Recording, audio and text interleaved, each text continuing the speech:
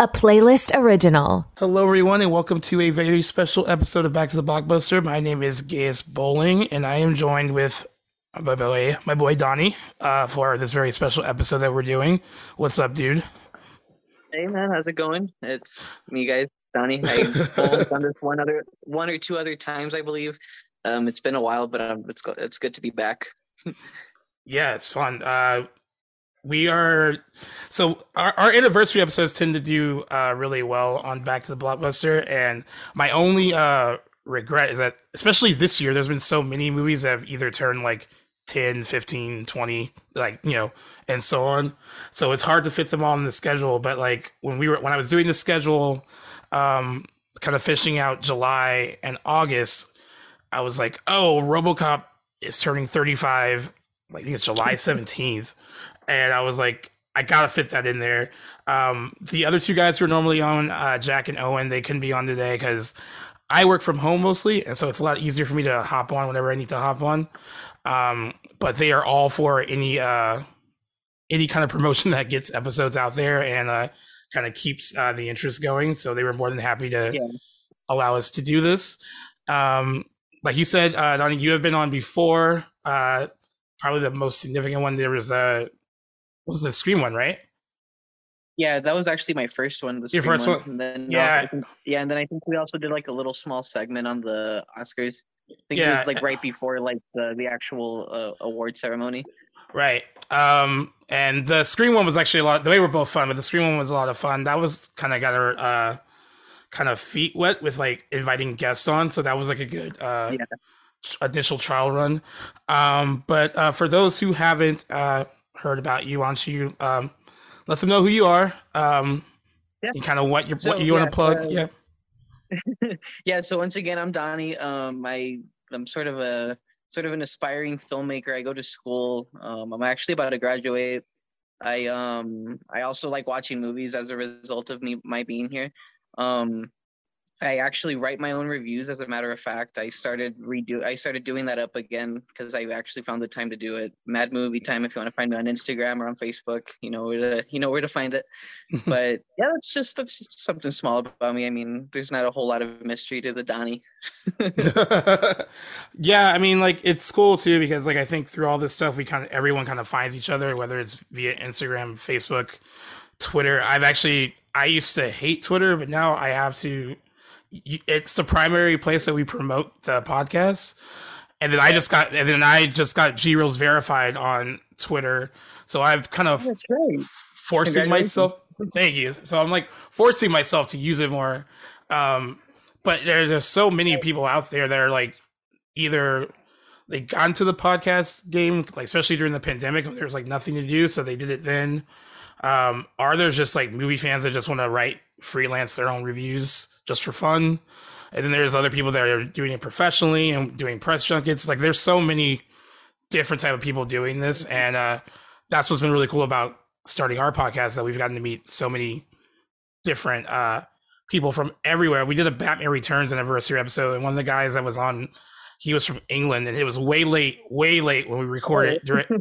We recorded like around this time, and he was perfectly okay with it. And I was like, oh well, yeah, thank you for the show. That would seem a little late, though, don't you think? Like it seems like we might have been past midnight or something. Yeah, it was very late for him, but he was very enthusiastic throughout the entire conversation. So as long as he wanted to be there, then I guess. I know, right?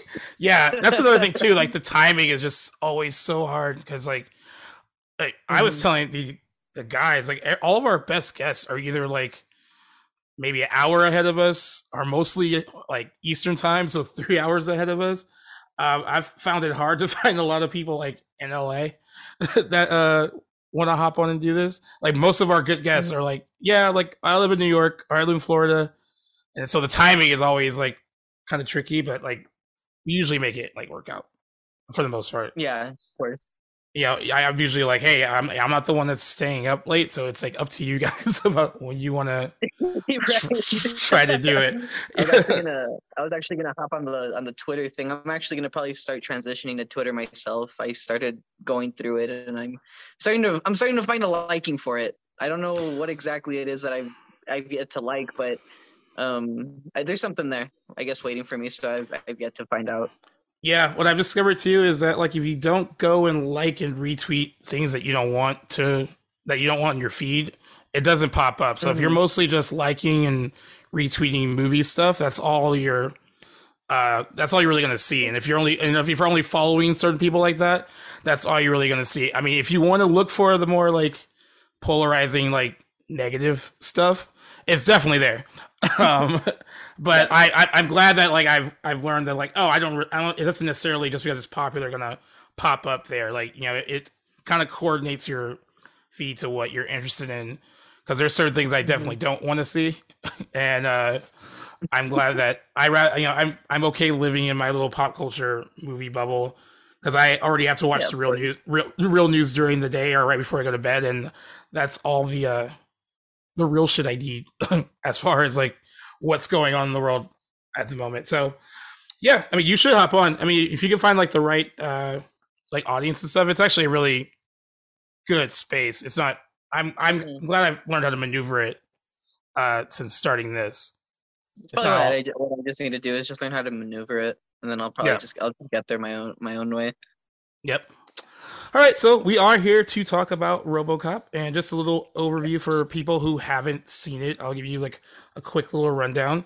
RoboCop was released on July 17th, 1987. It is a science fiction action film directed by Paul Verhoeven, the screenplay by Edward Neumeier and Michael Miner. And the film stars Peter Weller, Nancy Allen, Ronnie Cox, Kurtwood Smith, and Miguel Ferrer.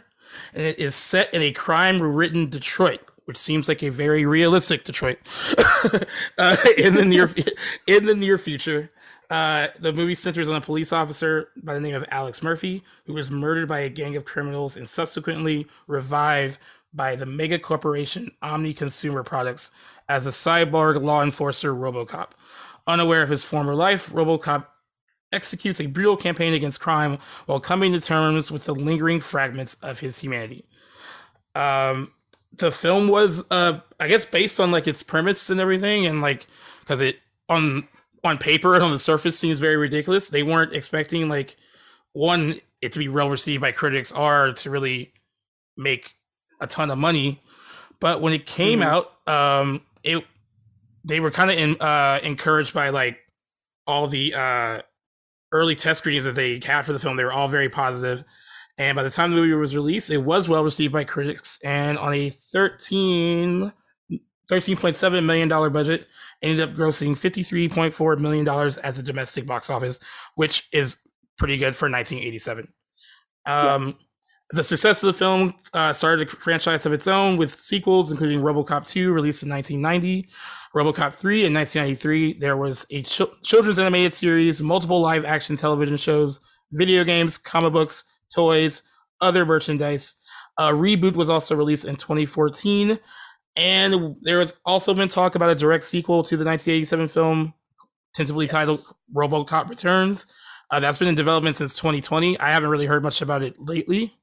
But maybe like once we talk about like the overall success of the movie, we can kind of talk about where the franchise is now. So, since we are different ages, we've discovered it, RoboCop at different times. When did you first see it, and what did you think about it when you first saw it?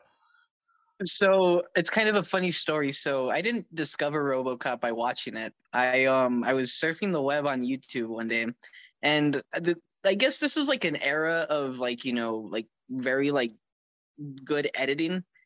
And there's this one page that would take the scenes from like other movies. Like take, for example, like the one I watched was Terminator versus RoboCop. So we see different scenes from both movies, and they're put together to make it seem like they're actually the ones fighting each other. And I mean, nice. It's a little weird looking. Don't get me wrong. I mean, it was made like 13, 14 years ago, but I watched it recently again, and I'm like, I can't believe I used to like this, and I still like it. Like it's clearly like not all there, but it's fun to watch, So eventually I gave in and I watched RoboCop, and I fell in love with it right away. I think what really got me going was that Kurtwood Smith is in it, and I was just off. I was just fresh off of that '70s show as well. So seeing him in this early role in his acting career, it was really impressive to see him play a bad guy, and such a foul-mouthed one at that. Yeah, right. Super so good. the guy. And but yeah, I really appreciated a lot of what it offered as in terms of it being more of a satirical approach to like I guess crime fighting, if you could say. Right. But also because it felt like it was more in the vein of Terminator, which is also going back to that video. And I made that connection right away. I'm like, okay, so is RoboCop really like trying to do its own thing, which obviously it did, or is it just trying to mimic Terminator in terms of him being a cyborg, basically? Right. Yeah. But yeah, to this day, like I literally watched it like this morning, like the final hour of it, and it still holds up amazingly. I ended up buying a 4K steelbook of it. It was the Arrow video. Yeah, I need to get that. Like I keep going, like I'm stupid because sometimes I will buy the most ridiculous things sometimes, and for other things I get really cheap, and I'm like, do I want to spend? It's $41 right now on Amazon, and I guess I could get it. Well, it's funny because I actually got lucky because I go to Barnes and Noble very frequently for Criterions, and they usually have a pretty decent sale on them. Usually their BOGOs like buy one get one half off. And to my luck, there was an Arrow Video sale where all Arrow Video products were 50% off. Lucky. And so instead of paying $50 for a steelbook, I paid $25 for RoboCop, and I also nabbed the True Romance limited edition for $35 instead of $70. Wow, that's great. That's not, and like I'm gonna make fun of myself right now because I'm saying that $41 is too expensive. I definitely bought the Arrow 4K Wild Things because it was $35. And one could argue that that's too much money as well.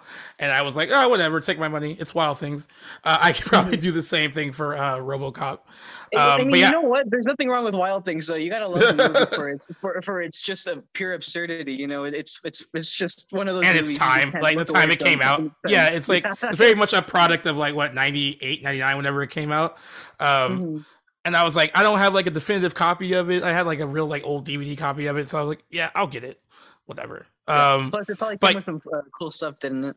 Yeah, it came with like all these like lobby cards and the poster and like this booklet about the making of it. A lot, really extensive for a movie like that, but it was still really cool. And I actually went on Amazon today and looked at the RoboCop thing again. I was like, I should get it it's in my cart. I put it back in my cart. I need to just like close my eyes and just like pull the trigger and just get it because I do have it on Blu-ray. You should check the Barnes and Noble website just to see if they don't have that Arrow Video sale on there still, if it's still going on. That is. Yeah, but I definitely should. Yeah, Barnes for some reason they're just known for like these sales that they have like at random times, and I guess it's just a time. I guess it's just a matter of time thing. Like you just have to get it at the right time.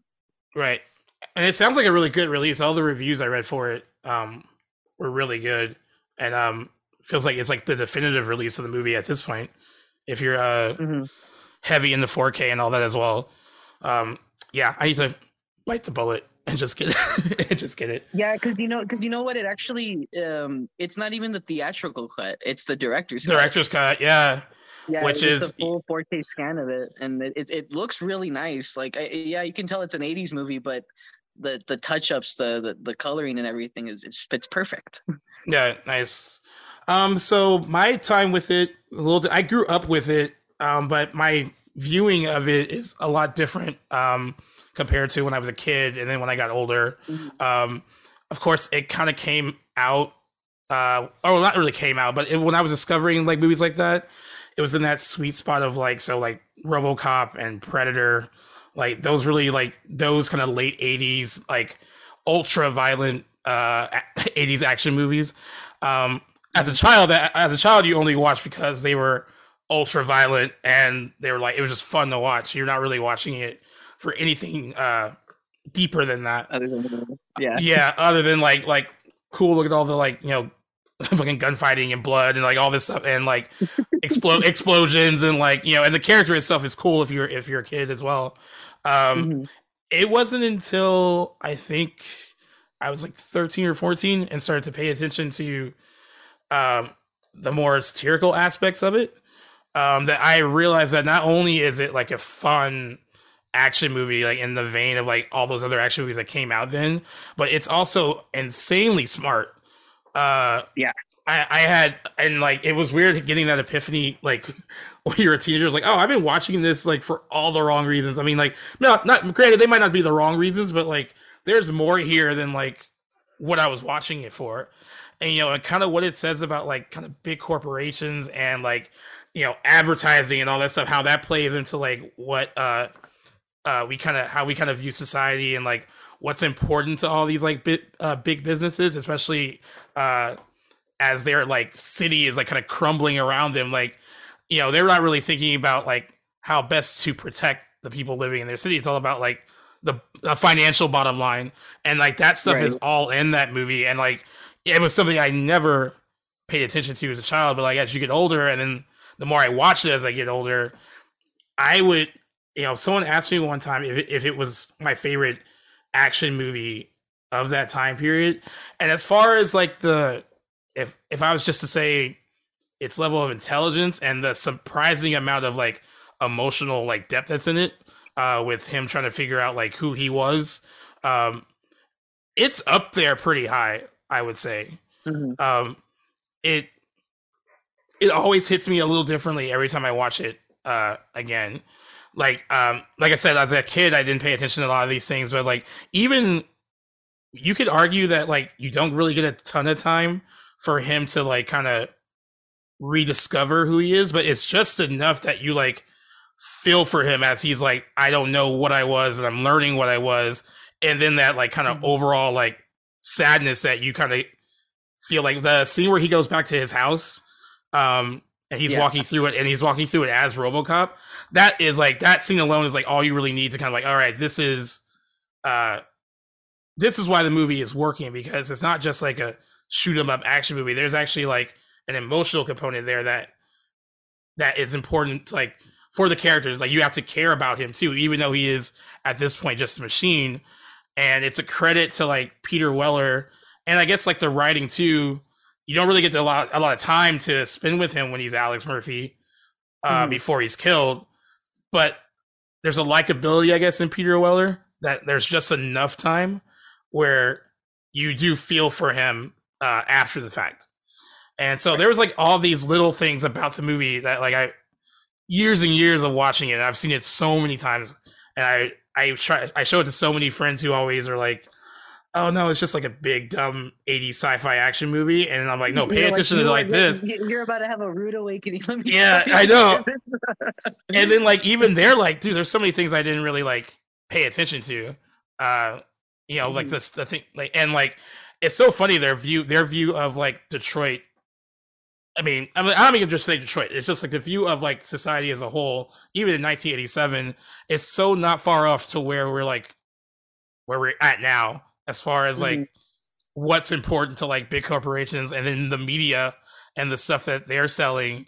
And there's like that whole other component to the movie that almost feels like it's its own little movie itself, where you're dealing with like all the big corporations and all the advertisers for the media, like and then dealing with like the crime that's like kind of infested Detroit via like all the violence and then drug use and all that stuff.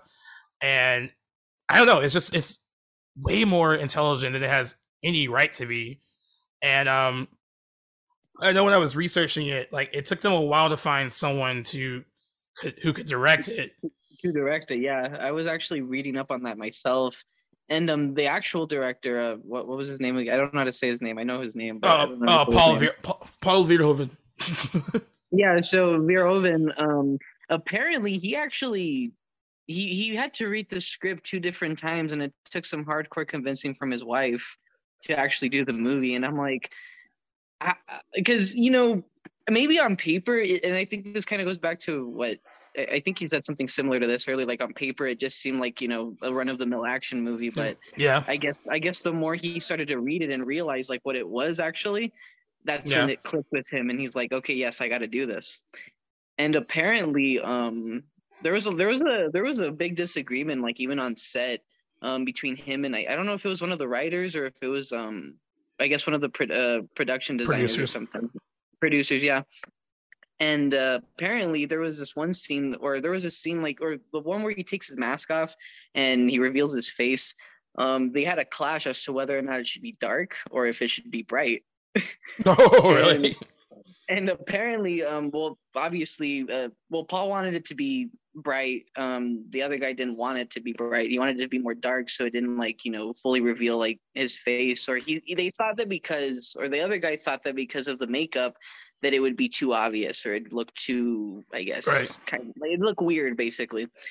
Right. But obviously, it went in Paul's direction, and when it premiered and everything, the two of them apologized to each other because it turned out so good in the end. And I guess Yeah. they just agreed to disagree. And I'm like, well, that usually is what happens, But I thought it was the craziest thing too. Speaking of which, actually, all this Detroit talk. Do you know where that? Did you actually find out where it was filmed? Yeah, I just looked it up. Is it Dallas, Texas? Like Dallas, Texas? Yeah. I was like, okay, that's cool. Like I don't even I won't even get a hit of Dallas, Texas, in like any of that movie at all. I know Like you'll whatsoever. just be watching now. Next time I'll be in Dallas, I'm gonna be like, they shot RoboCop here. Like, how can I not at this point? Yeah, so like you said, like Paul Verhoeven didn't really get the satirical content at all, which is why he had to read the script twice. And I know he's a Dutch filmmaker, so I just wonder if I guess maybe on paper it's hard to kind of see exactly what they were trying to do. I'm glad that he had a wife to convince him that like, hey, this is much better than you're probably giving it credit for. But like, yeah, like it's funny because like Paul Verhoeven is like, after RoboCop and stuff, he became known for like he doesn't really hold back when it comes to like violence and stuff like that. Yeah, And violence, yeah. but I mean, he went on to do like a Total Recall, and yeah. and then he also doesn't hold back on sex either because he did Basic Instinct, and then went back to kind of the sci-fi wall with like Starship Troopers, and so he's known for these kind of takes. I know with the violence that he kind of was like he wanted it to be kind of like so over the top that it was almost funny. I didn't see the director's cut for a long time, and I don't know if it was because it was just hard for me to find, or I hadn't seen it, and I already thought the movie in its theatrical cut was pretty violent. Oh yeah, definitely. But then when I saw the director's cut, particularly, it's that first scene where they're doing the Ed that was the Ed 209 presentation, and they have the guy like hold the gun and like basically the machine like just fires off. Yeah, fires off at him. And I remember seeing that scene from the director's cut. And of course, like in the film, like you do see like him get shot a lot, like up in the chest and like stomach area, and then it kind of cuts away and he like falls back. But then, like in the director's cut, when he falls back on that like table thing, it just continues to like pump bullets into him. Yeah, I was actually kind of like cracking up about that. I'm like, they really wanted to cut this from the movie, but I see why. But like, come on, like it's actually not that bad. But at the time, I mean, yeah, maybe because there wasn't really a lot of action movies that were depicting, violence the way like maybe today it would be widely accepted. Because we got directors like Tarantino, doing their over the top stuff, which is what they're best known for. And I don't know, like, that in particular. And I think there was also a slight extension of like when Murphy actually gets shot to death for the first time. Yeah. And there was, I think there was just a more prolonged scene going on there instead of like a, very cut, go back and forth type thing. But yeah, the director's cut has some like, you'll blink and you'll miss it sort of, but there's also some very obvious additions, which actually work pretty fairly well. And I actually think the director's cut version of when Alex Murphy gets killed is a little better. And I forgot who explained it this way, but someone explained that it was supposed to be like extremely violent and graphic because they almost compared it to like the crucifixion with Jesus Christ, and then of course his resurrection after that. Like it needs to be brutal and really violent so that when he comes back as like this kind of like more superior being, that it's more like Right. significant. And I mean, like I said, in the theatrical cut, it does seem like he really gets it bad, but like, and you can make an argument that like in the scene where he's getting shot in the theatrical cut, you're not really seeing a lot of like bullets going into him. You're seeing like the upper kind of half of the shot and him just Yeah. reacting to being shot. Compared to like the director's cut, it's like you're seeing him full body get like riddled Hmm. with bullets. You know, the scene where he gets shot in the hand, that was already in the theatrical cut, right? Where where He shot Clarence off like, his hand. yeah, where he's like which is so sadistic, just like Clarence Monaco doing that whole like uh yeah.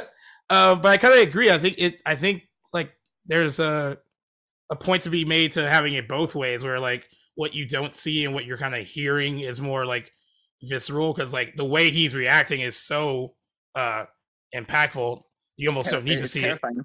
Yeah, you almost don't need to see it. it Yeah, but then when you do see it in its feels like entirety, it though, feels it like still works. it just feels like you're watching someone, like get blown away like that. It's a very it accomplished what it wanted to do, and that is to make someone uncomfortable. You're Yeah. just watching somebody like helplessly get shot to death, and it's a pretty hard scene to watch. In particular, even on Yep. rewatch, I still kind of squirm at the sight. I'm like, they really went all out with this. Wow. Yeah, it's extreme.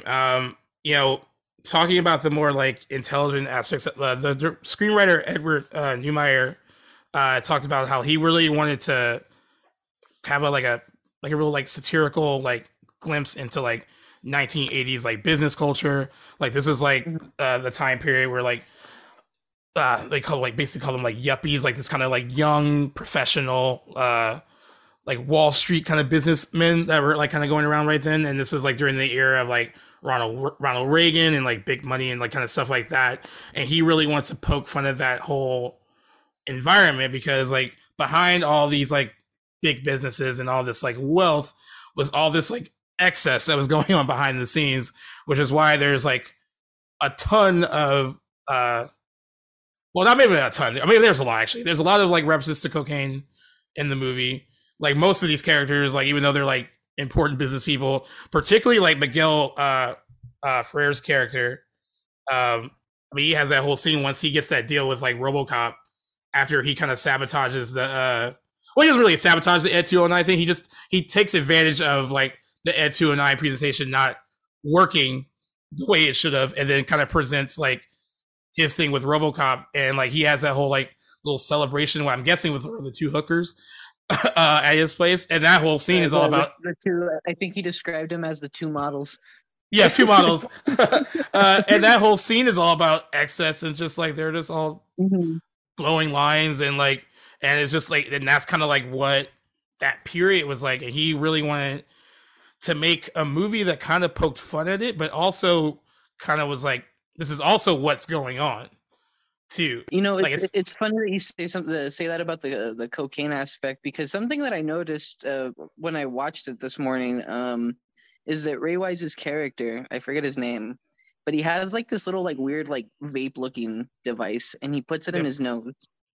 Now I don't know if that's like I could just go out on a limb and say somebody predicted vaping. yeah, right. but but it just struck me as odd, because like yeah, this is the 80s. They're poking fun at a lot of things. Like, what if they're poking fun at like cocaine, but like doing it in a different form, and this is like something that's going straight into his nose, but maybe it's like vapor or something. I don't know. Yeah, right. But it was just something weird that I noticed. I'm like, is that supposed to be like future Coke or something? Like, what am I looking at here? Sure. Oh yeah, and I in addition to the main cast I mentioned earlier, because I'm glad you mentioned Ray Rice. He played Leon Nash, and then Paul McCrane played Emil, who meets a very terrible demise in the end. Jesse D. Goings was Joe, and then Calvin Jung was Steve, and they are all members of Clarence Barnaker's gang. And like, even though all of them may not have like a ton of lines and stuff, but as a group of people together, they're a very memorable bunch. Yeah, Um, the chemistry there was remarkable. Like even like it's like you say, they didn't even have to say anything maybe, and it just worked because their presence alone was enough. yeah, Because you just I look at them and you're like, yeah, they're the perfect fit. Yeah, this is gonna work. yeah, I also like that. Like, it's interesting because yes, Clarice Barnager is a villain, right? And you're kind of like set up in the beginning to really feel like he's the central villain until you realize that like someone more important is kind of pulling their strings, and that's like the Ronnie Cox character. Uh, Yeah. but like you get introduced to Clarence Barnager. He kills off Alex Murphy, and then most of that gang is like gone for a bit until Yeah. RoboCop kind of figures out like who he was and who he needs to find to figure out who he was. So like they make a huge impact, even though like they don't dominate like a ton of screen time if you like watch the movie as a whole as far as being like central villains. And then since like you get the sense that like Dick Jones is just based on who he is as a person, that he is probably the one that is behind the scenes, like being the puppeteer. He's the puppet master. Yeah, but you're so like enthralled by like who these obvious villains are. But I thought it was just interesting that they don't dominate a ton of screen time. They're missing from a good middle portion of the movie until they need to be reintroduced again. And but they all make a really good impact. It's the initial like scene where, of course, with the guy when they burn the money and he throws the one dude out of the van, like all that stuff is really like just over the top and hilarious. And then it's the scene where they're testing out like I don't know what kind of weapon that was, where they were just shooting. Yeah, they were just shooting him off in the middle of in the streets of Detroit. But they all look like they're having so much fucking fun, and like their camaraderie is just like really good together. I'm not saying that I was rooting for them by any means, but like they were just but the fact that they bunch. were so realistically chaotic was something making note of. Right, and they kind of play off each other really well. They play off that chaos really well. Like you buy that they've been like a gang for like a very, very long time. And they only work together probably for like just 5 hours worth of time. Yeah, exactly. So just going into the development, I guess I didn't even know this, but the first draft of the script was called RoboCop: The Future of Law Enforcement, which would have been a very long, cheesy title. It would have been the most 80s title. It would have been very. I can just see the like RoboCop: The Future of Law Enforcement. It would just be that, and it'd be really cheesy. It started making the rounds in 1985, and eventually ended up at Orion, where they greenlit it, and they wanted Edward Neumeier and his writing partner to write a second draft of the script, and it was just a lot of like trying to like get the tone and everything right, I guess. And they were supportive of what they were trying to do, but like you said earlier, when it came to like you had to find someone in the helmet that actually understood what was going on. And I think it's kind of cool that like Paul Verhoeven didn't get it at first, and then he did, because he was already bringing like his technical sensibilities to the movie, as far as like he knew how to like do the action, he knew he wanted to go very over the top with the violence, because like again, like it's that whole concept of like everything about the movie is making fun of excess, whether it's the drug use, in this case in the movie it's the violence as well. He already knew that, and I think it's cool that he kind of discovered the satirical stuff as he probably was doing it. I mean, as he read it again and again, it was like, okay, I totally get why these cheesy like kind of like ad commercials that we're throwing into the movie ties into like what's going on with the overall story too, because it's weird because you have like all this commercialism and selling this certain image of like via this like news program that's running throughout the entire movie, but you're selling it in this city that is so corrupt and so destroyed by like crime. Like no one, like it seems like no one really cares about what's happening there. like their police force is about to go on strike, and they're being worked to the bone and not getting paid enough, and like all there's so much of it's crazy because like so much of that mirrors aspects of stuff that we've seen the last few years. And it's a lot of people talk about when you go back and watch these movies that came out in the 80s, and their depiction of what the future was going to look like. And I wonder if like people watching this in 87 are like, no, we'll be in a better place. And then you're watching it in like 2022 and it's like, we're there and maybe a little worse. We're there and a little worse. But luckily they haven't invented giant cannon snipers yet. So once that happens, then maybe we'll start running. But yeah, no cannon snipers and no robots roaming the city too. At least not yet that we know of, and I'm just hoping that day doesn't come anytime soon. I know exactly. And I'm glad when they finally got the story and stuff together when it came to casting. Like, I guess for Alex Murphy, they considered Arnold Schwarzenegger, Michael Ironside. Oddly enough, both of them are in Total Recall. That's true. Rutger Hauer, Tom Berenger, Armand Asante, Keith Carradine, and James Remar were all considered for it. Orion really wanted Schwarzenegger just based on at that time Terminator. he was Terminator. And that was a lot of the reason they wanted him for it. But he's already physically imposing. And so they wanted someone who, as a human, was smaller in stature so that when they get in the suit, there is a big like contrast from like, from what he was into what he becomes. I mean, Arnold Schwarzenegger is already a robotic actor anyway. I mean, that's just his style. He's played the action hero for so long, like it never changes. But that's why we love him, for that exact reason. Yeah, exactly. And like I can maybe see him like spouting off some of the lines. But this is also me looking at it through a lens of like knowing what Arnold Schwarzenegger is as a whole, as his whole filmography. I don't know how I would have felt about it if I was like new to this back then and they're like, oh, like we think we want him for the part. If I would think he would even be good for it. I do agree though that they're neat. I like that they kind of came up with this duality of like we needed someone who wasn't physically imposing to begin with, right? To kind of like separate the two. You see Rutger Hauer. I'm like, that would have been a very interesting Alex Murphy. Yeah, he would have been. Yeah, that would have been interesting too. I think so. Arnold Schwarzenegger, I guess his people, and then some people involved with Orion were also like, well, his face is going to be obscured for most of the movie because at this point he's already Arnold Schwarzenegger, and they're like, you don't get Arnold Schwarzenegger in your movie and cover his face. Just cover his face, yeah.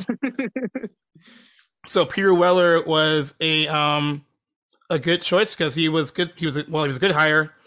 Paul Verhoeven really liked him. He also said that I quote, his chin was very good, which was very important, I guess, because I think that was one of the biggest things about casting for RoboCop is your chin good enough? You have a proper chin. Do you have a proper chin? At that point, I really don't care if you can act or not. I want to know, is your chin good enough? Yeah, exactly. And that he also didn't command a huge salary then because he wasn't like a huge star. Mm-hmm. Like he was known in sci-fi circles because he was coming off of the adventures of Buckaroo Banzai Across the Eighth Dimension, which I have just recently saw because I just got, I think it's called Search for Tomorrow. It's like it's the same people that did the Search of Darkness documentaries for like the 80s horror movies. They did like a 4 hour documentary retrospective of the sci-fi genre from like 1980 to 89. And I saw they actually showcased that movie, and it looked so over the top ridiculous I had to see it. And Peter Weller is pretty good at it. I wouldn't have guessed he would be like RoboCop after watching it, but I'm guessing they thought that like, okay, he must have like he's multi-talented. Yeah. They also said that he knew how to also move his body well, even in the suit, even though he was like restricted a lot by how bulky the suit was. Yeah, apparently it was like another 40, 50. It was like a 40 or 50 pound suit, and apparently a lot of the movements were very hard to achieve sometimes because of. And he was even losing weight, I believe, in the suit because of how hot it was. It was how hot it was. So, like, I guess to like train on how to move, he would like move in like a fluid movement style, and then have like kind of like a stiff ending, so everything was more robotic. And he would train just wearing like a football basically outfit before he got in the suit. So he knew exactly how to move in something that bulky. What's funny is that one of the things that he has said about working on the first two movies, because he was only in the first two, is that working in the suit was an absolute nightmare. Like that was like he hated that part of it, Mm-hmm.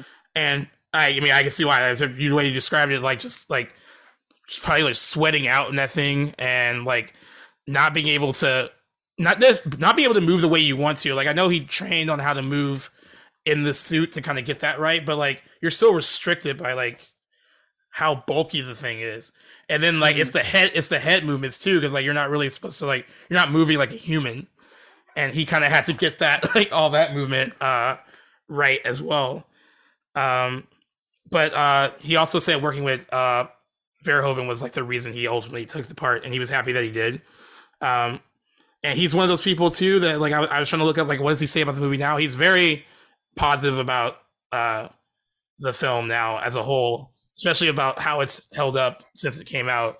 He might have like little qualms about like, oh, this was difficult to do while we were filming it, but he is still, I guess, surprised by how much how well it's held up over the years. How well received it was over the years, yeah. Yeah, and how many more new people discover it. It's not just like, a lot of people just rewatching it. It's like a new generation constantly discovering the movie. I kind of want to hear his thoughts on the reboot. I do too. I actually would like to hear a lot of their thoughts on it. I totally forgot Michael Keaton was in it too, by the way. Because I'll be honest with you, I didn't hate the reboot, but I had a lot of problems with it, only because it was dumbed down with a PG-13 rating. Yeah, it was. I think that was a big slap in the face to the original per se, because I mean the original was known for its notorious depiction of violence, and in this PG-13 one, I felt like there were a lot of punches held. Yeah, and also kind of backed away. I mean, there was a little bit of it, but it backed away from like the satirical stuff that kind of made the original one like so good. Mm-hmm. And that could be just a product of like when it's made, right? Like the 80s stuff was a lot easier to kind of satirize because like that stuff was really going on in the news in like real time. It was easy to make fun of. Maybe they thought they couldn't really do that as well in 2014. I didn't hate it either. I remember like thinking like it's not great, but like I didn't like think it was like a total. I'll be honest, I was still entertained by what I saw. Don't get me wrong, but it's like I said, I think it served more as a remake than a reboot, because apparently it was supposed to be like a soft reboot, and I don't know if that meant like, okay, this is still taking place or the original's canon or not. But I'm sitting there thinking, I'm like, why would they greenlight this if it wasn't going to be rated R? I get it, maybe from a box office standpoint, yeah, PG-13 movies bring in the money because wider audiences, people buy tickets for those. People sometimes bring their kids, Yeah. But I did like Joel. What's the Kinnaman? Yeah. Yeah, I thought he played a very solid Alex Murphy though. I thought he fit the character very well. I think the biggest problem. I'm glad we can kind of get this part out of the way now, because like I think the biggest problem I had with it is some of the things you're comparing to the original, they don't land as well. Like, his murder in this doesn't land as well than it does in the original movie.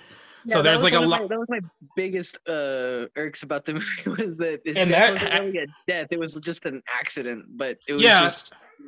And honestly, that has to land the hardest, because you want to be able to go like, oh, like you want to feel sympathize with them, and it doesn't really land as hard. I mean, I like Michael Keaton in almost anything, so like it was funny, I was thinking about the movie because I hadn't seen the movie in a while, and I was like, I totally blanked on him being in it. Like I knew, of course, that he was in it, but like thinking back on it, I was like, fuck, he was in that movie. It was like during the whole like during the whole like Michael Keaton resurgence a little bit. Yeah. It's fun. Who else was in that movie that I almost forgot was in it, and he has a very small role. Jackie Earle Haley. Oh yeah, there's some significant people in it. You could think of him as the Clarence of this reboot, only because he's kind of the right hand man for Michael Keaton's character. Yeah. So he's the one that's just following orders and like, I don't care if I'm the bad guy kind of character, but exactly. I'm just doing my job, man. Exactly. Yeah. As far as the other cast, Anne Lewis was originally going to be played by Stephanie Zimbalist. She was on Remington Steele. The show got canceled in '86, so she was able to do RoboCop, but the show was popular with audiences, so they revived it. and she was contractually obligated to go back to Remington Steel. So she had to drop out of RoboCop, and then Nancy Allen was like her immediate replacement. And Nancy Allen has said that she thought the title of the movie was terrible, but then she read the script and was like surprised by how smart it was and how like how much depth there was to it. So she ultimately like took it. Nancy Allen, if like you're familiar, other people familiar, most people know her from like Carrie. She's a bitch in that movie.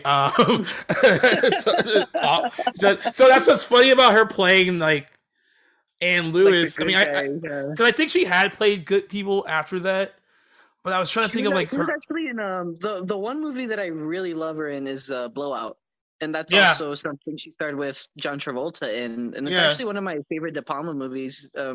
Just because it's just eerily scary. It's not like in your face scary. It's just the circumstance of it is just super like, oh, this can actually happen. I think that those are the kind of movies that can get under your skin because of the realistic chance of it happening. Right. And then she's also in like Dressed to Kill, which is like another really good movie as well. So like I guess when Paul Verhoeven met her, because she, if you know her from Carrie and like her other stuff, she has long, gorgeous blonde locks, and he immediately told her that she had to like cut her hair, so it was more appropriate. It was more because it was like just more appropriate for the role, but she was willing to do it because she really liked the story. She liked the script. She wanted to work with Peter Weller, so she was perfectly fine.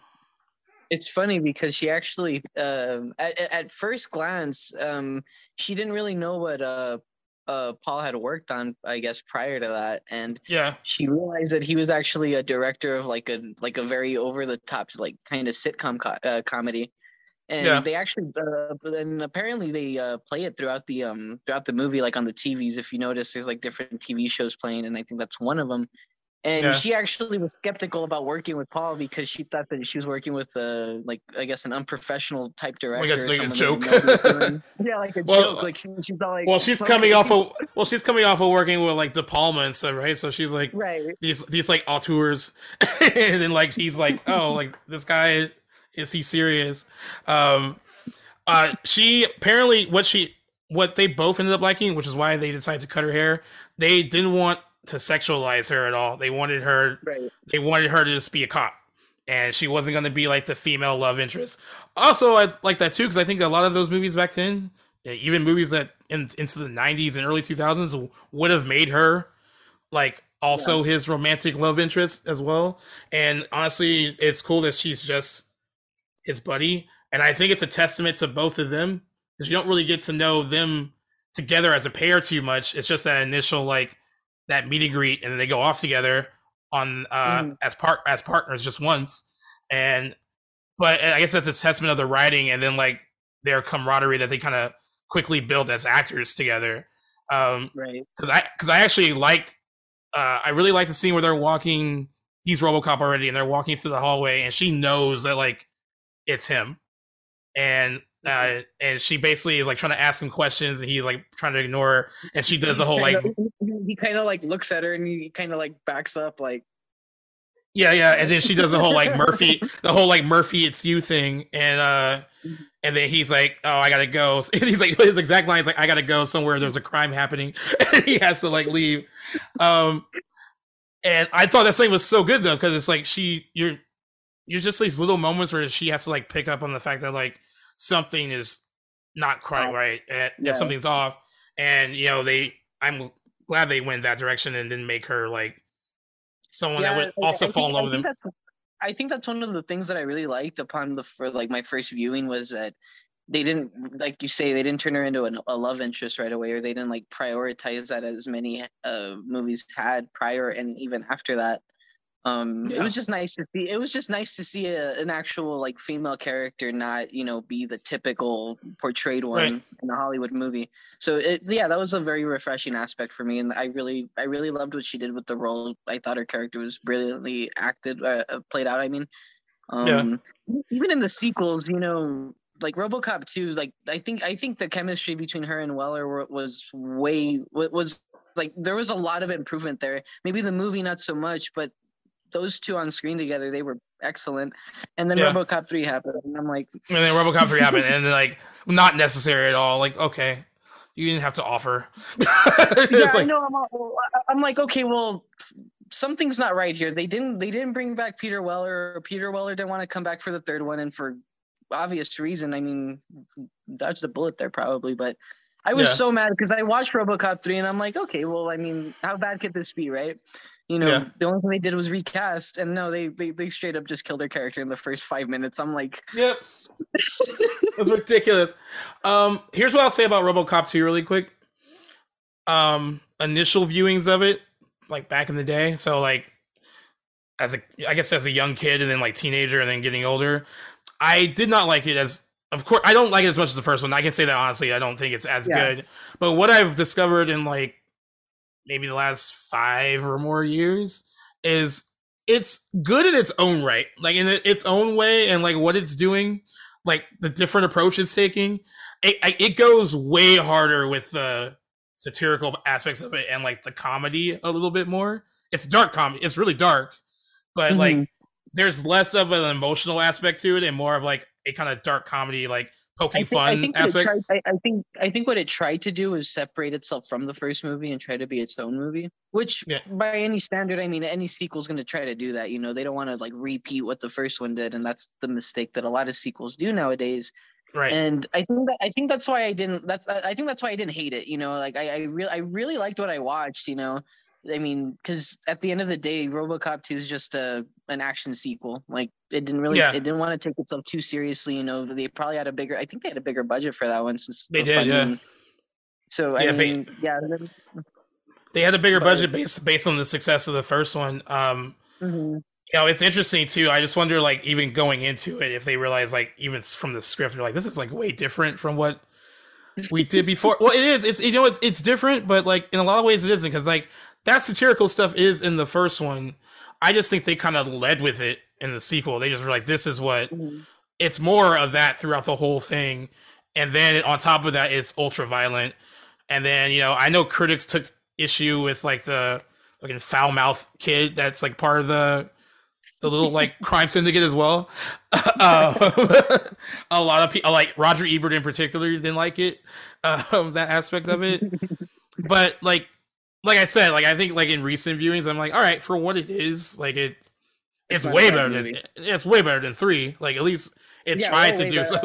At this point, I retcon 3 completely because you just like I'm sorry, like I know whoever worked on it probably did their best and what they could, but it just shouldn't have been done. And I get it, maybe from a financial standpoint, it could have actually been successful, and that's probably why they greenlit a third one. But you know, seeing as to how the second one turned out, I mean, what more could have been possibly done? Right. And the thing is, like with the sequel, the second one, it wasn't that it was a flop. It, like you said, the budget was bigger. So it was in like $25 to $30 million budget. It did gross less than the original movie. It's $45.7 million here, but it didn't completely like collapse on itself. So I can see why they're like, we can make a third movie. But they went way out the box and like did not please anyone that saw it. I think their money shot in that trailer was that he flies and that he has like the suit where he actually That's like right. that was their I really remember that as a kid. That was like the money shot from like the trailer, and I was like, oh well, maybe that'll be cool. I even knew as a child that the movie wasn't good. Like as a child, I was like, this isn't good. Like sometimes you just know, and I knew. Yeah, exactly. Getting into like some of the bad guys. So you know, we talked about Kurtwood Smith, who you were saying like that you at the time when you saw it was like that 70s show. That's what you knew him from. I had never, of course, like when I saw it when I was younger, I'd never heard of him before. I have the, of course, the opposite, I think, like where it's like I've seen RoboCop, and then that 70s show comes out, and I'm like, that's the guy from like RoboCop, and like, you know, not foul mouth indifferent in his own right, but like much more endearing on that 70s show. I guess that he auditioned for Dick Jones as well, and they were like, Really? no, and they were like, no, you are Clarence. The only issue they had was that he was known more for television. He hadn't had any real like film hits yet. Yeah, I think he only had one other small role before. I think this was before RoboCop, and that was for Rambo 3. Yeah, and I think that was so like one of his only other like notable features. And yeah, he did do a lot of TV. I'm not too familiar with his TV career, but other than the '70s show, let me but show. Here's an interesting thing though. They said that his character was scripted to wear glasses so that he would look like a Nazi party member named Heinrich Himmler. And Kurtwood Smith was not aware that that's what they were going for. He said that he interpreted it as the character portraying an intelligent and materialistic front to conceal being a sneering, smirking drug kingpin. So he was like, he was like, they had their vision of it, and I had mine, and they both kind of worked together, I guess, because they're both really yeah, I was evil. gonna say I'm like because something worked there. I mean, they both clearly had different interpretations of the character, and I guess they just met somewhere in the middle then. Because Clarence Boddicker is probably one of my favorite villains. I mean, No, he's so good. yeah, He's so good. it's you know what does it for me is his final line, because there's no other delivery that Kurtwood Smith has ever done other than dumbass. But it doesn't get any better than Sayonara RoboCop and then gets stabbed in the neck. And I'm like, this is such a good movie, man. Yeah. Like, I also love, and I still laugh at it every single time when he comes into the house where the two models and that guy, he has to kill him with I guess the grenade or whatever, the bomb. And he walks in, and the first thing he says is "bitches leave," and they all like run out. And it's just so like straightforward and deadpan, like it's so good. Like now that you mentioned that, when I was watching it, like actually when I first bought the Steelbook, I couldn't help but laugh at that, because I'm like, how did I miss this? Like, I don't remember this line at all. And it was such a genuinely like laughable moment for me, because I had never like noticed what I guess I never like registered with me very well. And I guess now with the sense of humor that I've got, and you know, seeing him after all these years, you know, I guess it just rang well with me or something. Yeah, and it's funny too, because for how evil that character is, my train of thought is like, he's like, you don't belong here. This isn't about you two. You guys get out. Like, he could have easily just held them there too, but he's like, no, you guys go. And it was just like, I laugh every time he says it. And he's also really good. I mean, he's good throughout the whole movie, but that scene where he's getting like thrashed by RoboCop. He's just trying to tell him like, it's not me that you want. Like there's like so much more going on, basically, like about OCP. Like they like run the cops, and like that's when you find out that like, you know, Dick Jones is the one behind it all. But he's so good in that scene, and I also love when he gets carried into the police station. Yeah, he just spits on the paper and he's like, "Just give me my fucking phone call." And the guy grabs the paper, is like, it's so good. Yeah, he probably is one of my favorite movie villains, and like you could just tell that he had so much fun playing him. Oh yeah, like that had to be like incredibly fun to be like that fucking evil, and like get away with it for a little bit. I know it's just a movie, but like, yeah. You know, out of my own like curiosity, I wonder how many times it took to do the, you know, the robot noises that he makes right before he shoots off Murphy's hand. Yeah, actually, it should be interesting to know. Yeah, I feel like there was a lot of giggling because of it, because even at like, you know, when you're on set and that was like the first take and you just hear somebody go like, you can't help but laugh. Like it's a giggling moment. Yeah. And then Ronny Cox, who plays Dick Jones, he was known for playing just nice people throughout most of his career. He's like basically like America's grandfather. He's like had that like kind of look about himself. So he took on the role because he wanted to like actually play someone more villainous and like what he described as like more masculine and more like not just so like kind of hunky dory guy next door. And Paul Verhoeven saw that in him too, like being able to like. If he could play the extreme opposite of what that is, then that character will really work. The character does really work, actually. Oh yeah. Even though like, and you get it really in that scene in the bathroom where the guy is like talking shit about him, and then everyone in the bathroom realizes like, oh, like Dick Jones is in the bathroom, we gotta go. And that Like, one guy ends up like kind of that one guy ends up kind of like peeing on himself before he leaves the bathroom. And like that whole conversation when he just like grabs the back of his head, and when he's basically telling him like you basically like fucked with the wrong guy, basically, yeah, like you get it then. They're like, oh, this guy is like he means business. Like this is not just some like corporate dude in the suit. Like he's just like like he completely lands that role. I think I thought he was like really really good, and it is interesting though that he kind of was known for just playing like really nice dudes back then. But anything else I'd seen Ronnie talk another Dexter. That's true. Yeah, another dark show. And then, like, for, like, just the, I mean, everyone loves Ray Rice. I got to interview Ray Rice for Joe Blow, and it was, I mean, he's been in so many, like, if you're, like, a horror fan or just, like, a fan of just, like, this kind of sci-fi stuff, that genre, Ray Rice has been in so many things.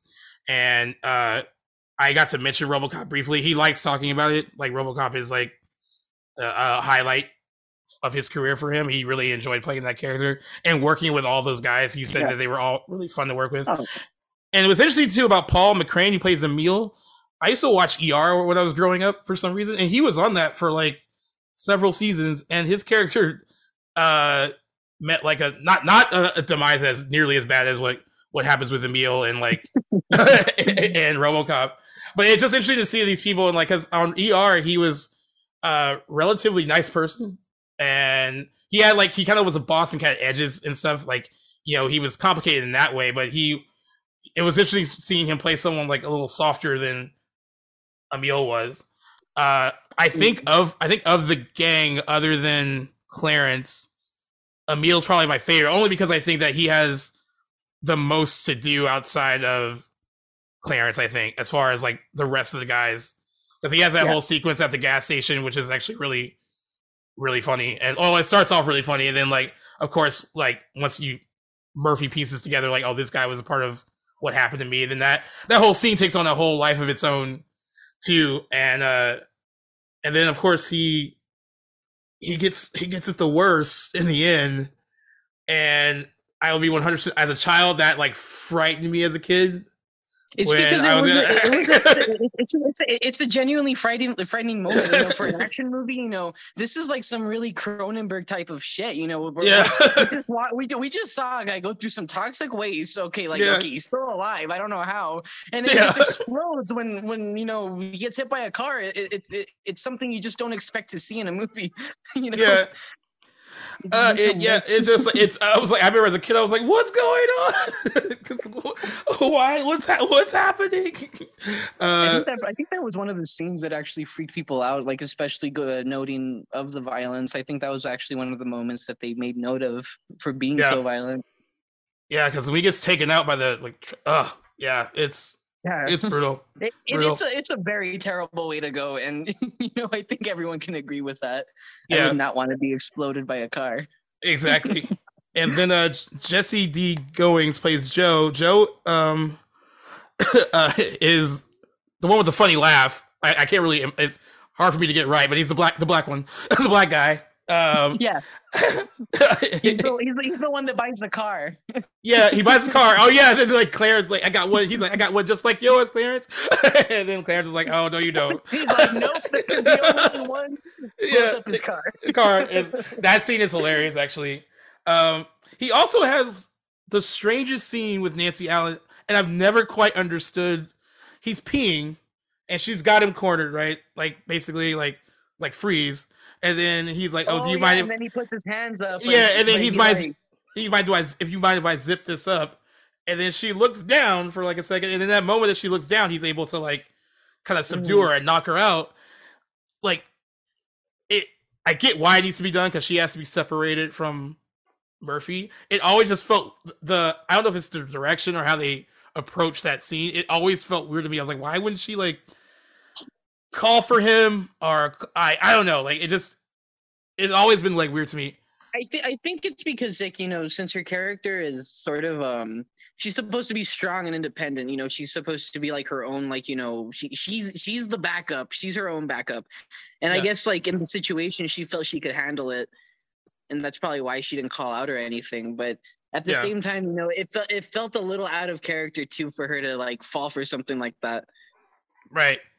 Yeah, it was. I mean, people talk about like kind of like plot contributors or whatever, like things that need to happen to move the plot forward, and like Hmm. they needed to separate her from him Right. so he could be alone, and that was the one way to do it. I just thought the execution of it is just so weird because I was like, why does she look down? There's no need for her to look down.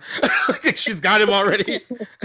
Like what? I, I I don't guess I get. guess it, I guess it was just one of those, like lightly humorous moments in the movie, that it kind of needs just to, like, break the ice a little bit.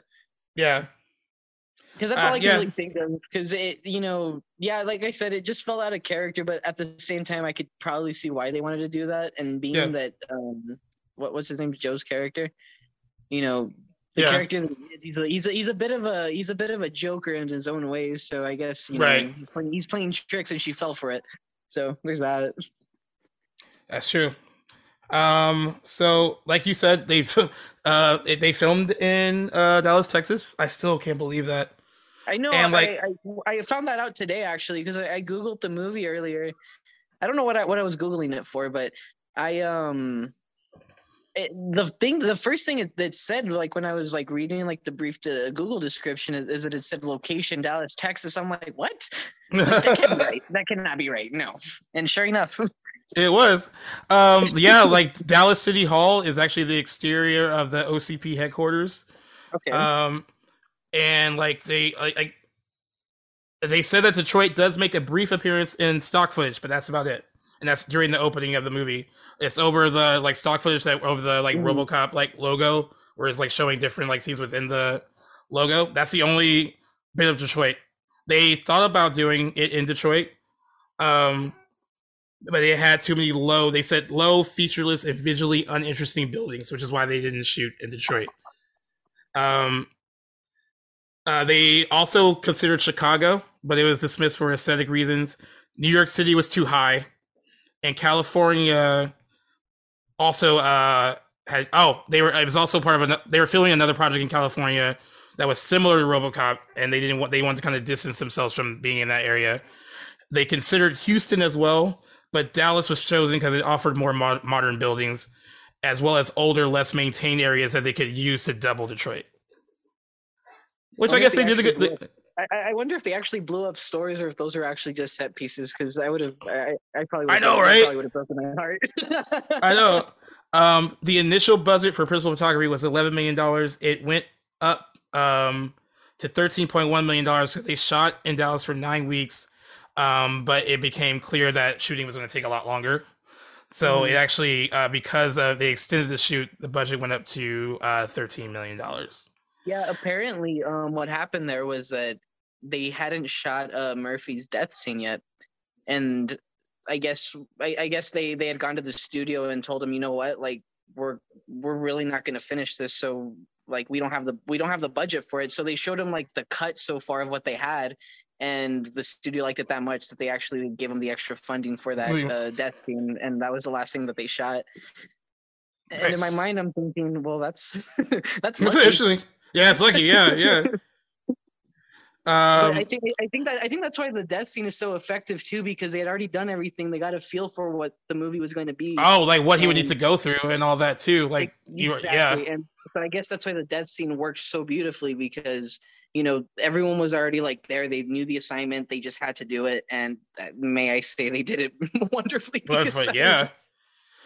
So we talked about the costume a bit and how Peter Weller had to learn how to move in it. The costume was not finished until sometime into filming, so they were filming other things without him being in the costume. Mhm. It didn't affect the filming schedule at all. Um, but it Peter Weller lost out on like a month of rehearsal time in the suit because it wasn't done yet. And we talked about earlier, like the costume stuff was some of the things that frustrated Peter Weller. And that was a lot of it because it didn't get to him until well into filming. It is really bulky. It's really cumbersome. It took hours for him to kind of adapt to it each day. And he also said he had a hard time seeing through the helmet visor and interacting with other performers while being in the suit. He actually, interesting story. He fell out with Paul Verhoeven over an argument over the suit and was fired. And Lance Henriksen, who is also in Terminator, was considered as a replacement, but the costume was already built for Peter Weller. So they basically were like, okay, we need to talk this out and figure this out. And they ended up like kissing and making up, and everything worked out.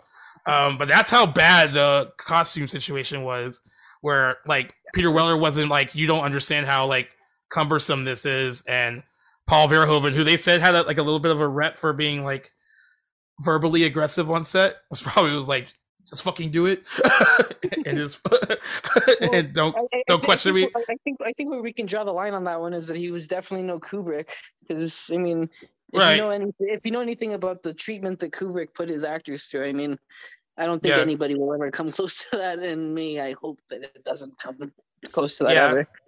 Kurtwood Smith said that like he would be verbally aggressive offset, maybe to behind the scenes people, mostly with like costume, production design, that kind of stuff. He very rarely yelled at the actors, but he said that he was too engrossed with making the movie to be really sociable with like the performers, which he said he was fine with, because he's like, I'm here to act and not here to like, make friends, basically. So, and then, like you said, the Nancy Allen thing, like she brought that up as far as what she initially thought of him. But she said she ended up like having a great relationship with him while making it, and so did Ronnie Cox. And oddly enough, Peter Weller spent most of his time between filming with all the actors who basically murder Murphy. He spent most of his time hanging out with Kurtwood Smith, Ray Wise, and Calvin Jung. I mean, I'd probably be doing the same thing. I mean, it's Kurtwood Smith and Ray Wise, so and he said I can't blame him. And he said that the reason that he hung out with them the most is that they maintained healthy lifestyles while filming the movie, and Weller had to train a lot for a New York City marathon while they were doing the movie. So that's why most of his time was spent with them. It's kind of funny though that he spent like most of his time with like the characters that like completely take him out. Yeah. The post-production stuff is mainly, I love the score for this movie. Oh, the score's beautiful. The score is so good.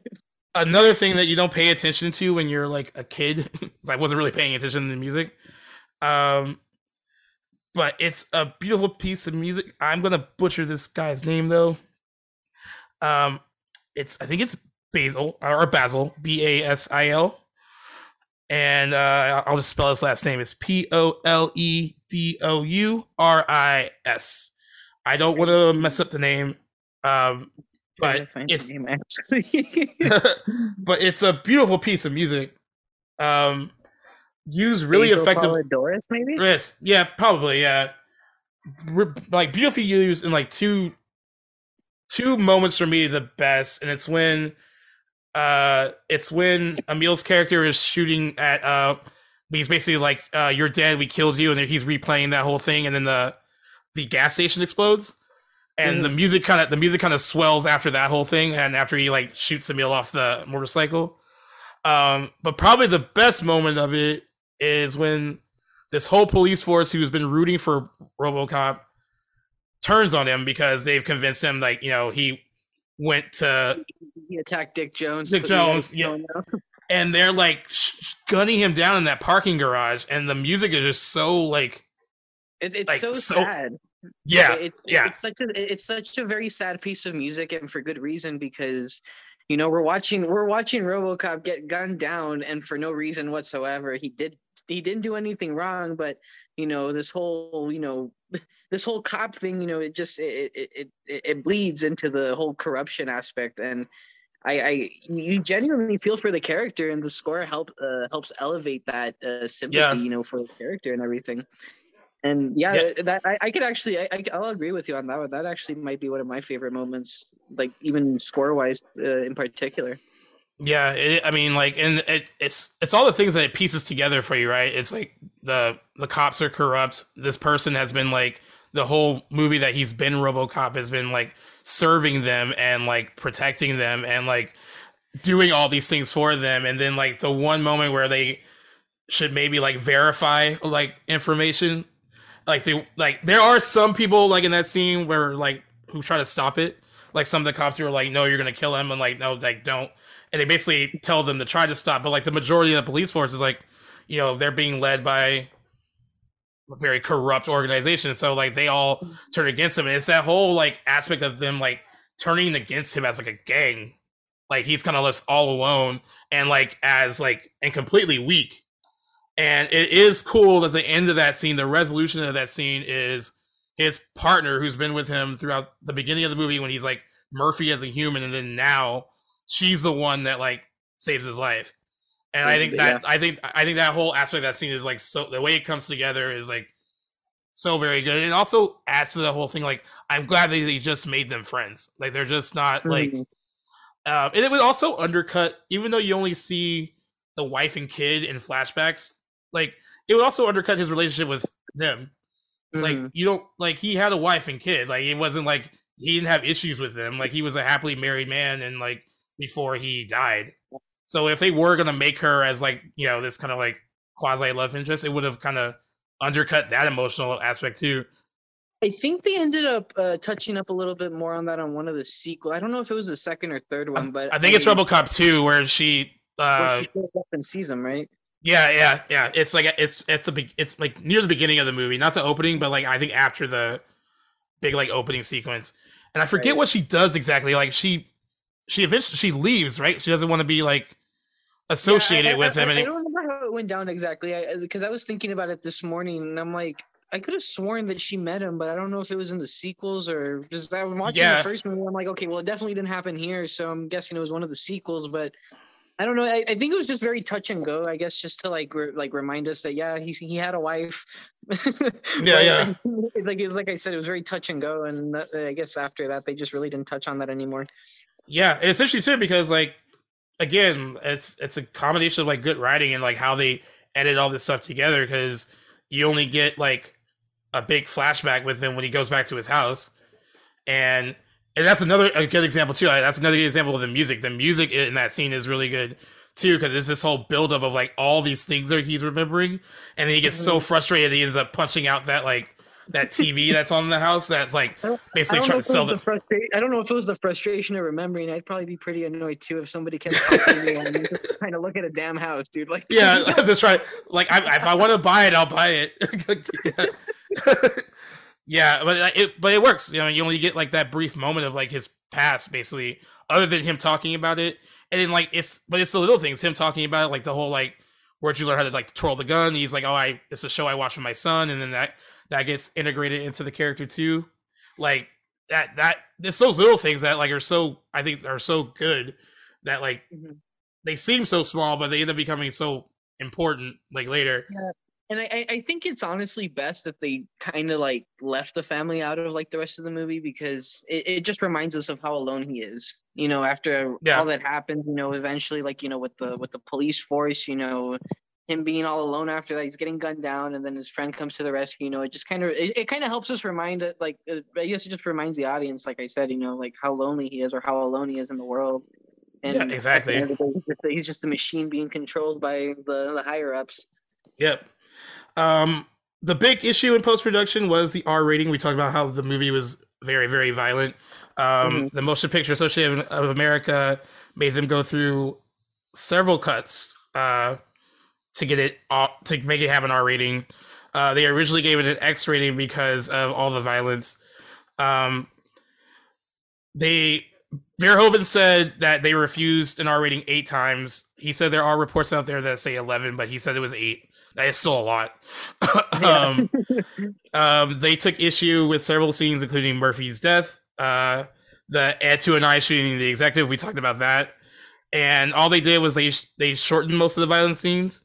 And then like the media breaks that are in the movie, like the kind of the ads for like basically like their version of like Battleship and stuff like that. It's like all the like the commercials and stuff. They were thrown in to kind of lighten the mood and make it kind of funny to kind of undercut some of the violence. And that actually helped, I guess, with the MPA. they he was like, so it's weird too because if you watch the director's cut, yeah, they do linger on certain violent shots a little long, but it's not like it's like minutes. It's like seconds. It's like maybe like, 5. It's weird that it honestly makes me wonder what cut was shown to them like initially, because you watch the director's cut, it's not all that bad, and once like movies have like started moving a little bit more forward, you start to realize the slow gradual increase of how violence is depicted and how more lenient the MPAA eventually got to be. Because I think even like I think the 80s was just a big playground for the MPAA to give X ratings, because even Scarface, I believe, got an X rating because of its violence too. Yep. And you also talked about how that scene with Emil when he gets disintegrated by the car was a big issue with the MPAA, but everyone, not just Verhoeven, but the studio refused to remove it because it got the biggest laughs during their test screenings, and they were like, we don't want to take it out. So I guess when they kept resubmitting it, they were like, no, this is not a serious like scene of violence. So just think of it as like a really funny, like over the top, like death scene. And then they were like, okay, that changed their mind. And I've heard little stories about the MPA, like when they approached them, like, oh well, like Wes Craven had to deal with like that with Scream and a lot. And, I don't really like talking about the Weinsteins, but one of the things that the Weinsteins did with Scream, when they kept getting when they couldn't get an R rating and they kept going above that, they were like, hey, Scream is not a horror film. It's a satire. It's supposed to be kind of a comedy almost. So if you look at it that way, it's not really like a hard R, like horror film. And then the MPAA was like, okay, you're right. And then gave it an R rating based on those sensibilities, right? So that's kind of the same thing that happened with like the Emil thing. They're like, no, it's like, it's funny.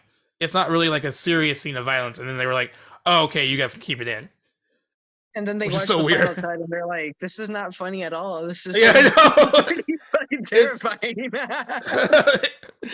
Oh, God.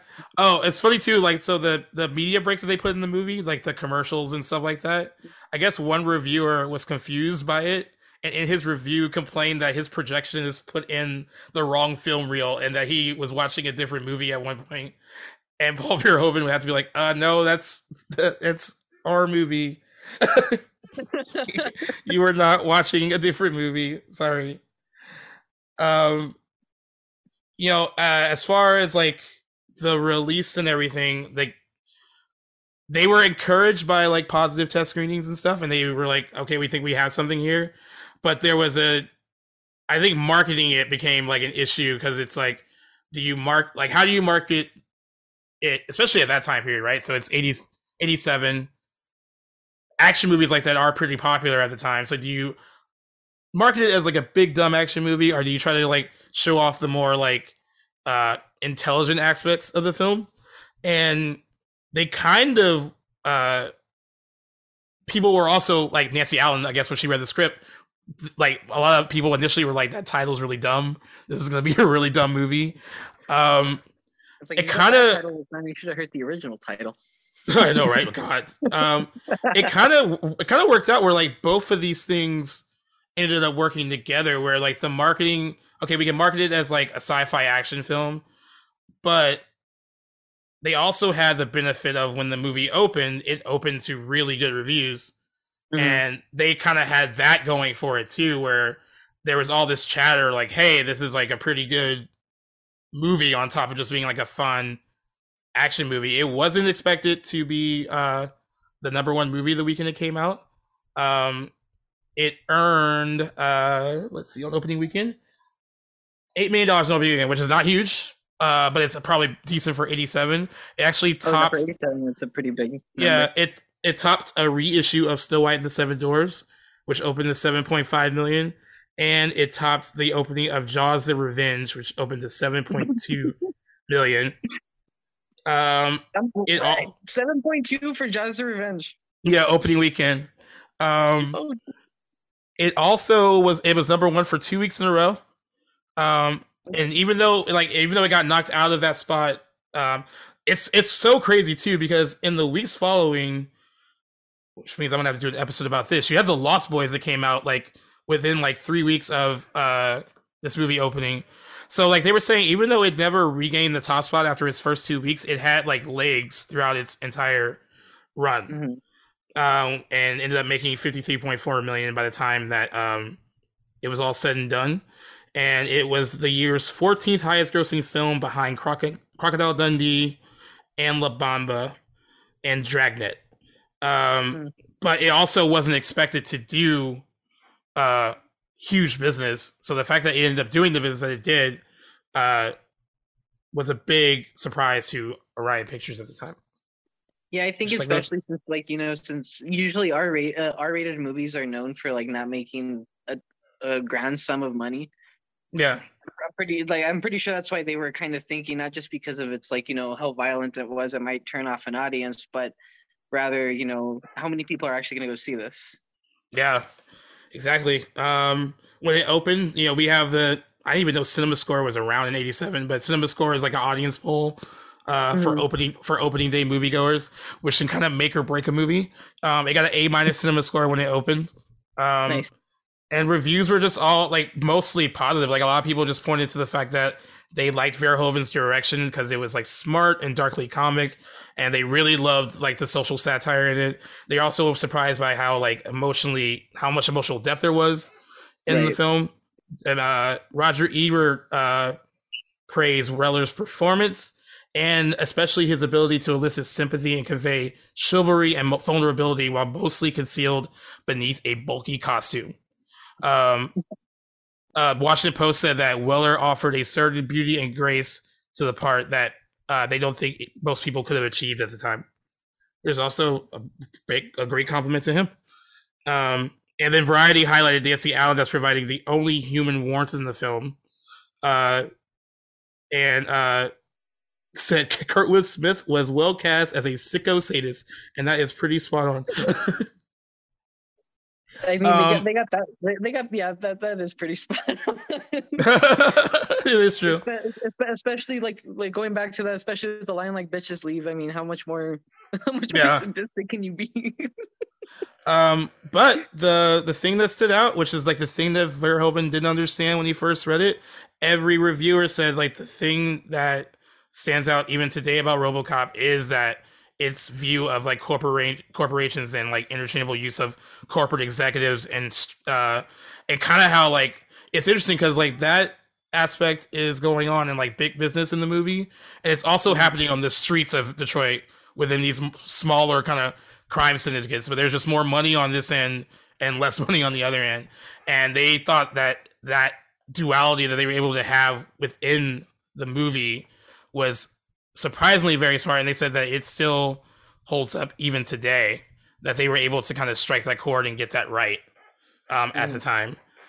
And as far as accolades, it won a special achievement for best sound editing at the 60th Academy Awards. So RoboCop has an Oscar. So good for RoboCop. It also received 2 other nominations for best film editing, and it lost to The Last Emperor, and best sound. It lost to also The Last Emperor. They also I think it got heavily nominated at the Saturn Awards, didn't it? Yeah, it did. It really did, actually. Let me see what they have here. Yeah, at the 15th Saturn Awards, RoboCop was the most nominated film. It won awards for Best Science Fiction Film, Best Director for Paul Verhoeven, Best Writing for Neumeier and Miner, Best Makeup, Best Special Effects, and it received 3 further nominations, including Best Actor for Peter Weller and Best Actress for Nancy Allen. Nice. RoboCop was also a huge hit on VHS because, of course, this is when VHS was the only way you could watch movies at home. It made an additional... In its initial run on VHS, it made an additional $24 million in sales. Oh, wow. Yeah, and they said that the demand for rentals was very high when it came out, but the demand was so high, actually VHSs were very expensive at the time to buy. And so like releases like Dirty Dancing, RoboCop, Predator, Platoon, people were on a long wait list to actually get these movies for either a cheaper price or having enough money to afford a expensive copy of these movies on VHS. I wonder how much VHSs were back then. Were they like around the same as like what we'd buy a Like movie for what we today? yeah, maybe. Um, and I mean, of now course, because now we're paying between what 25 to 40 dollars for a movie now, especially if you want the exactly. higher quality stuff. Yeah, yeah, that's crazy. I mean, and like it's crazy that it made $24 million in sales, and I wonder if that's probably a combination of like rentals and then people also just buying it for absurd amount of money. Um, I oh think a god, good chunk of that might have actually come out of the rentals. yeah, Renting tapes back then was actually a big deal. Apparently, it's yeah. evidently clear because my grandmother had a whole box of VHS tapes, and that's kind of how I got introduced to movies.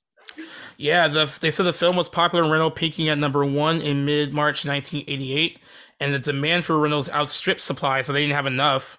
Oh, As estimates suggested that there was one VHS copy of a film per 100 households, so it made it difficult to find it for a little bit once people like were renting it a bunch.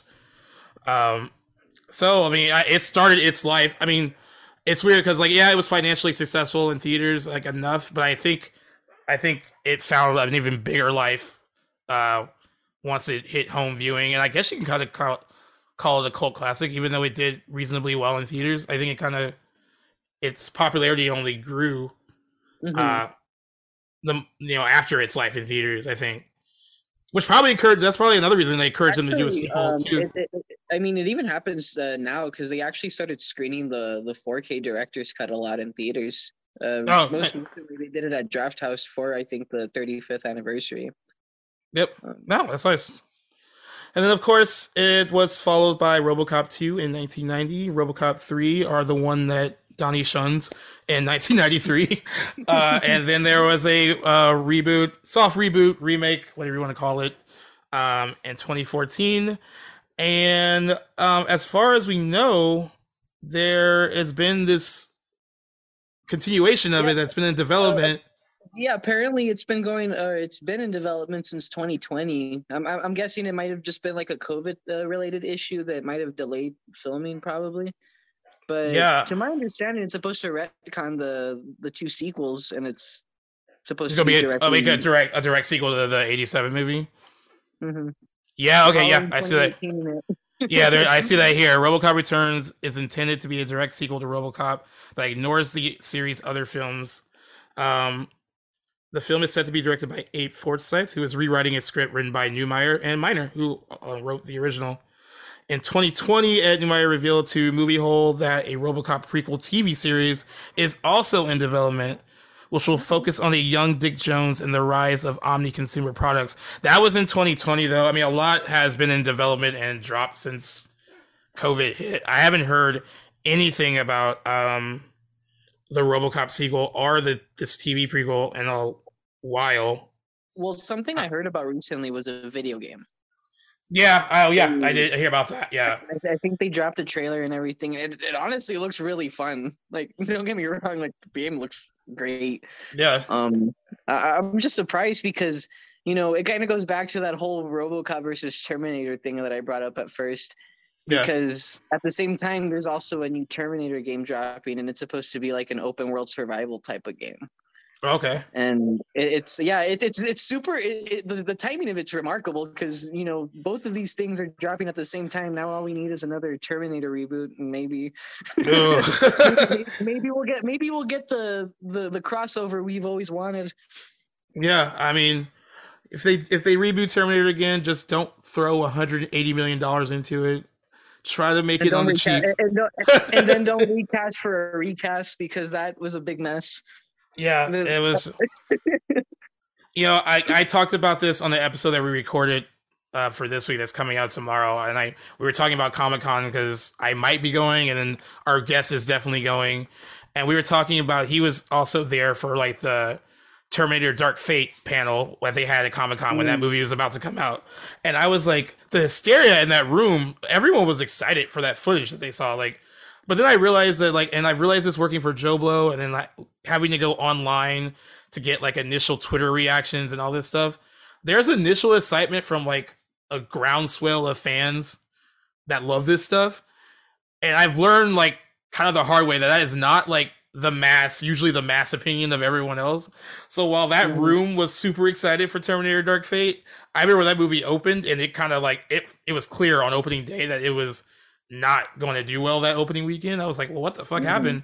I thought everyone wanted Linda Hamilton back. Yeah, I thought they wanted it. because when they announced Dark Fate, I'm like, okay, this is cool. Like they're kind of trying to fix something here, and I'll appreciate that. You know, we got what's his name, the director of Deadpool, I think that. Yeah, I'm blanking on his name right now, but like, yeah, I can't think of his name, but I'm like, okay, well, this is a good team. They're bringing it back to the R-rated roots, which is pretty neat. You know, James Cameron's producing it, and he co-wrote. He co-wrote the story. Yeah, like all pieces in place. You know, when I watched it for the first time, I don't know. I felt bored watching it. Like Yeah. I just caught myself being a little bit bored. Like the action was great. You know, I liked Mackenzie Davis as a Terminator. I thought she did a very good job. It's nice to see Arnold again, Linda Hamilton. You know, all these faces. You know, like old and new. And you know, it was neat to see, but they butchered the story Right. completely. And I didn't appreciate that they, you know, basically brought back Edward Furlong, which wasn't even Edward Furlong. It was just a deep fake Edward Furlong. And they just kill him in the first 2 minutes. I'm like, so what the hell were you guys trying to accomplish here? Like, there's really nothing to be said other than you just ruined the movie by killing John Connor. Yep. In the first 5 minutes. I'm like, okay, cool. Like John Connor's coming back. Edward Furlong's gonna reprise his role. Fuck yeah! Like let's go. No, it was not what I was expecting it to be. Not at all. Not at all. Well, to kind of wrap this up, I mean, so this movie came out 35 years ago. Of course, we've all discovered it in different stages of life. Like people who are older, like either grew up with it, or people who are younger discovered it on their own. I mean, you kind of touched on it too. I think it still holds up very well today. Of course, there are some things about that are very 80s. Like we talked about the excess of like the violence and like the drugs and like all that stuff. That is very 80s. But the overall story, very 80s, very 80s. The futuristic prediction of vapes. Yeah. But the overall story holds up really well, and I think like the action holds up well. Like a lot of it still resonates, I think, and I think that it's that kind of movie that I think even 35 years from now people will be able to watch it and be like, there's something very good here. And you know, I think what advantages a lot for the movie, especially like with the action sequences and everything, is how practical it was. Right. You know, they didn't like. I know CGI wasn't big back then, but this was already like, you know, the pre level or the pre stages of CGI. Yeah. It didn't start happening until the 90s. Yeah. They could have easily done that. You know, they could have just copped out and said, you know what, let's just do, you know, computer animation, whatever. And I'm glad they didn't. You know, they wanted something a little more grounded. They wanted it to be as practical as possible. And 35 years later, I can even say it actually holds up a lot better than some of the action movies we've gotten recently. You know, yeah, I think so too. I think a lot of those movies from the 80s, I think, really do, and I think that's like what you said. Like a lot of it is like the use of practical effects, so you're not really looking at like CGI that's dated.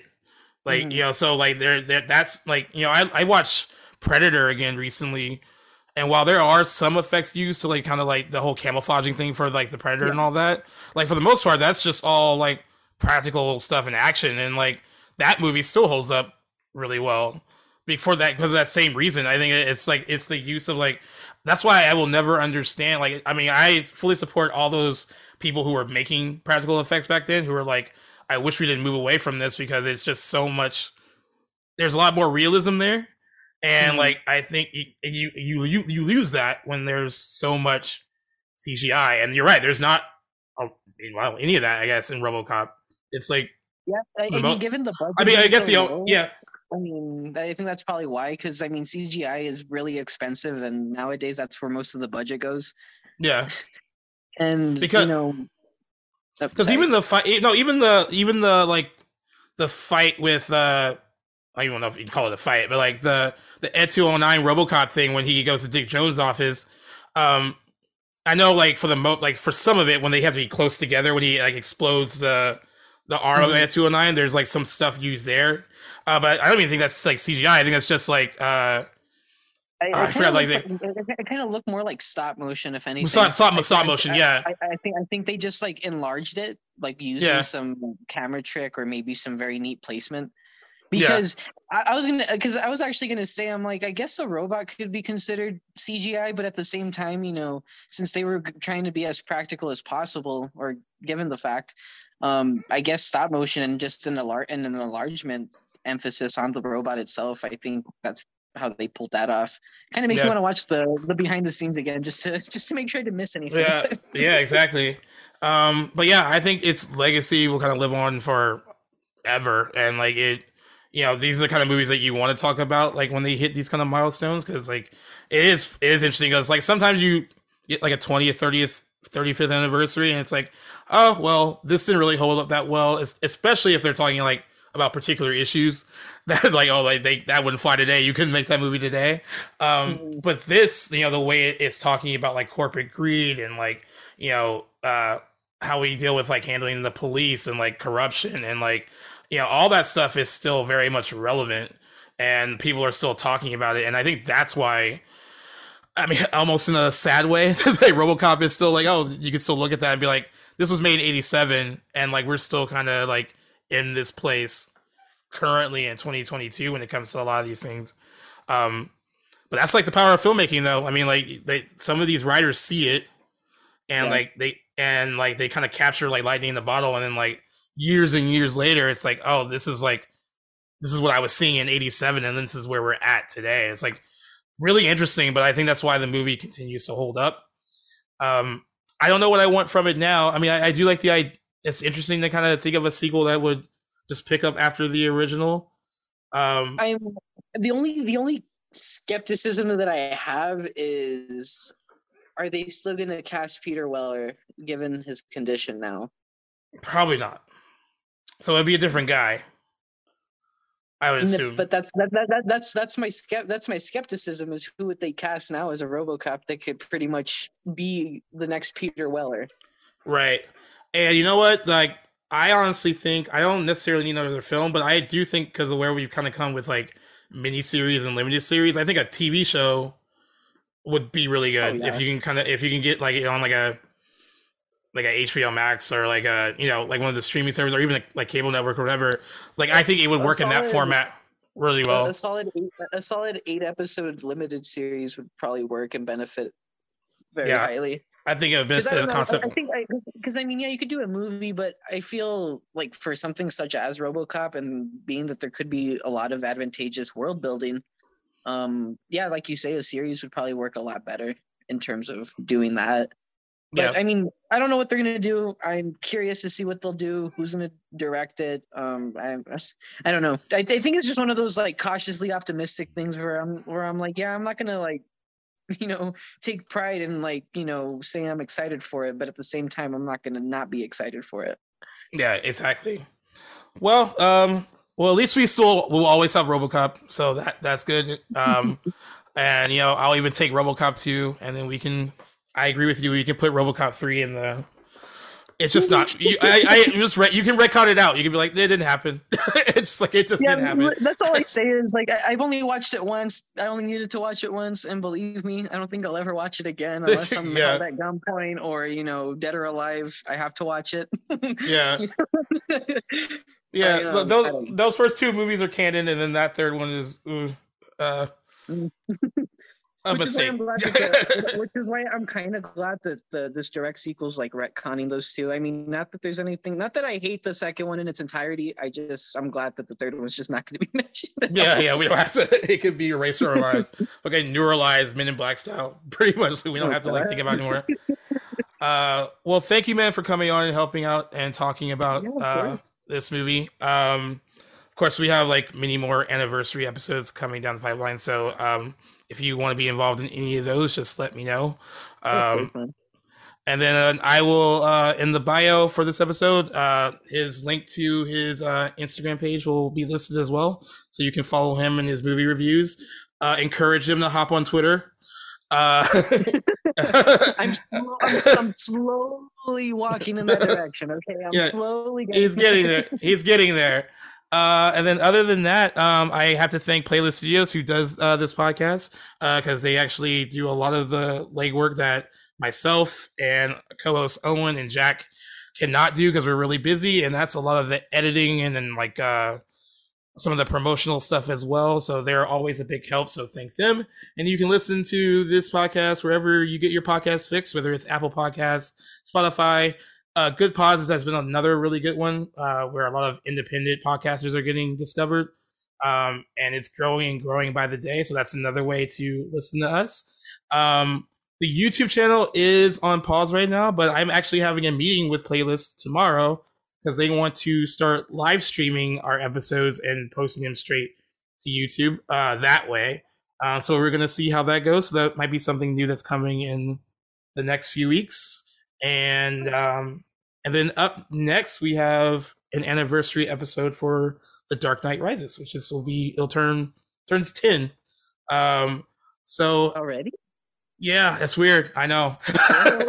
I feel like it seemed like only yesterday, like, Nolan made his trilogy, but it actually Yeah. hasn't been that long.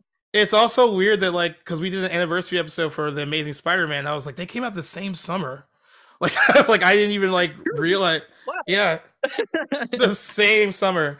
So yeah, that we'll be talking about that. Maybe if you have time, you can jump on that one as well. But it should be a fun one. So thank you again, my friend, for hopping on, and it's been a good one. It has been a good one indeed. Thanks for having me. No problem, buddy.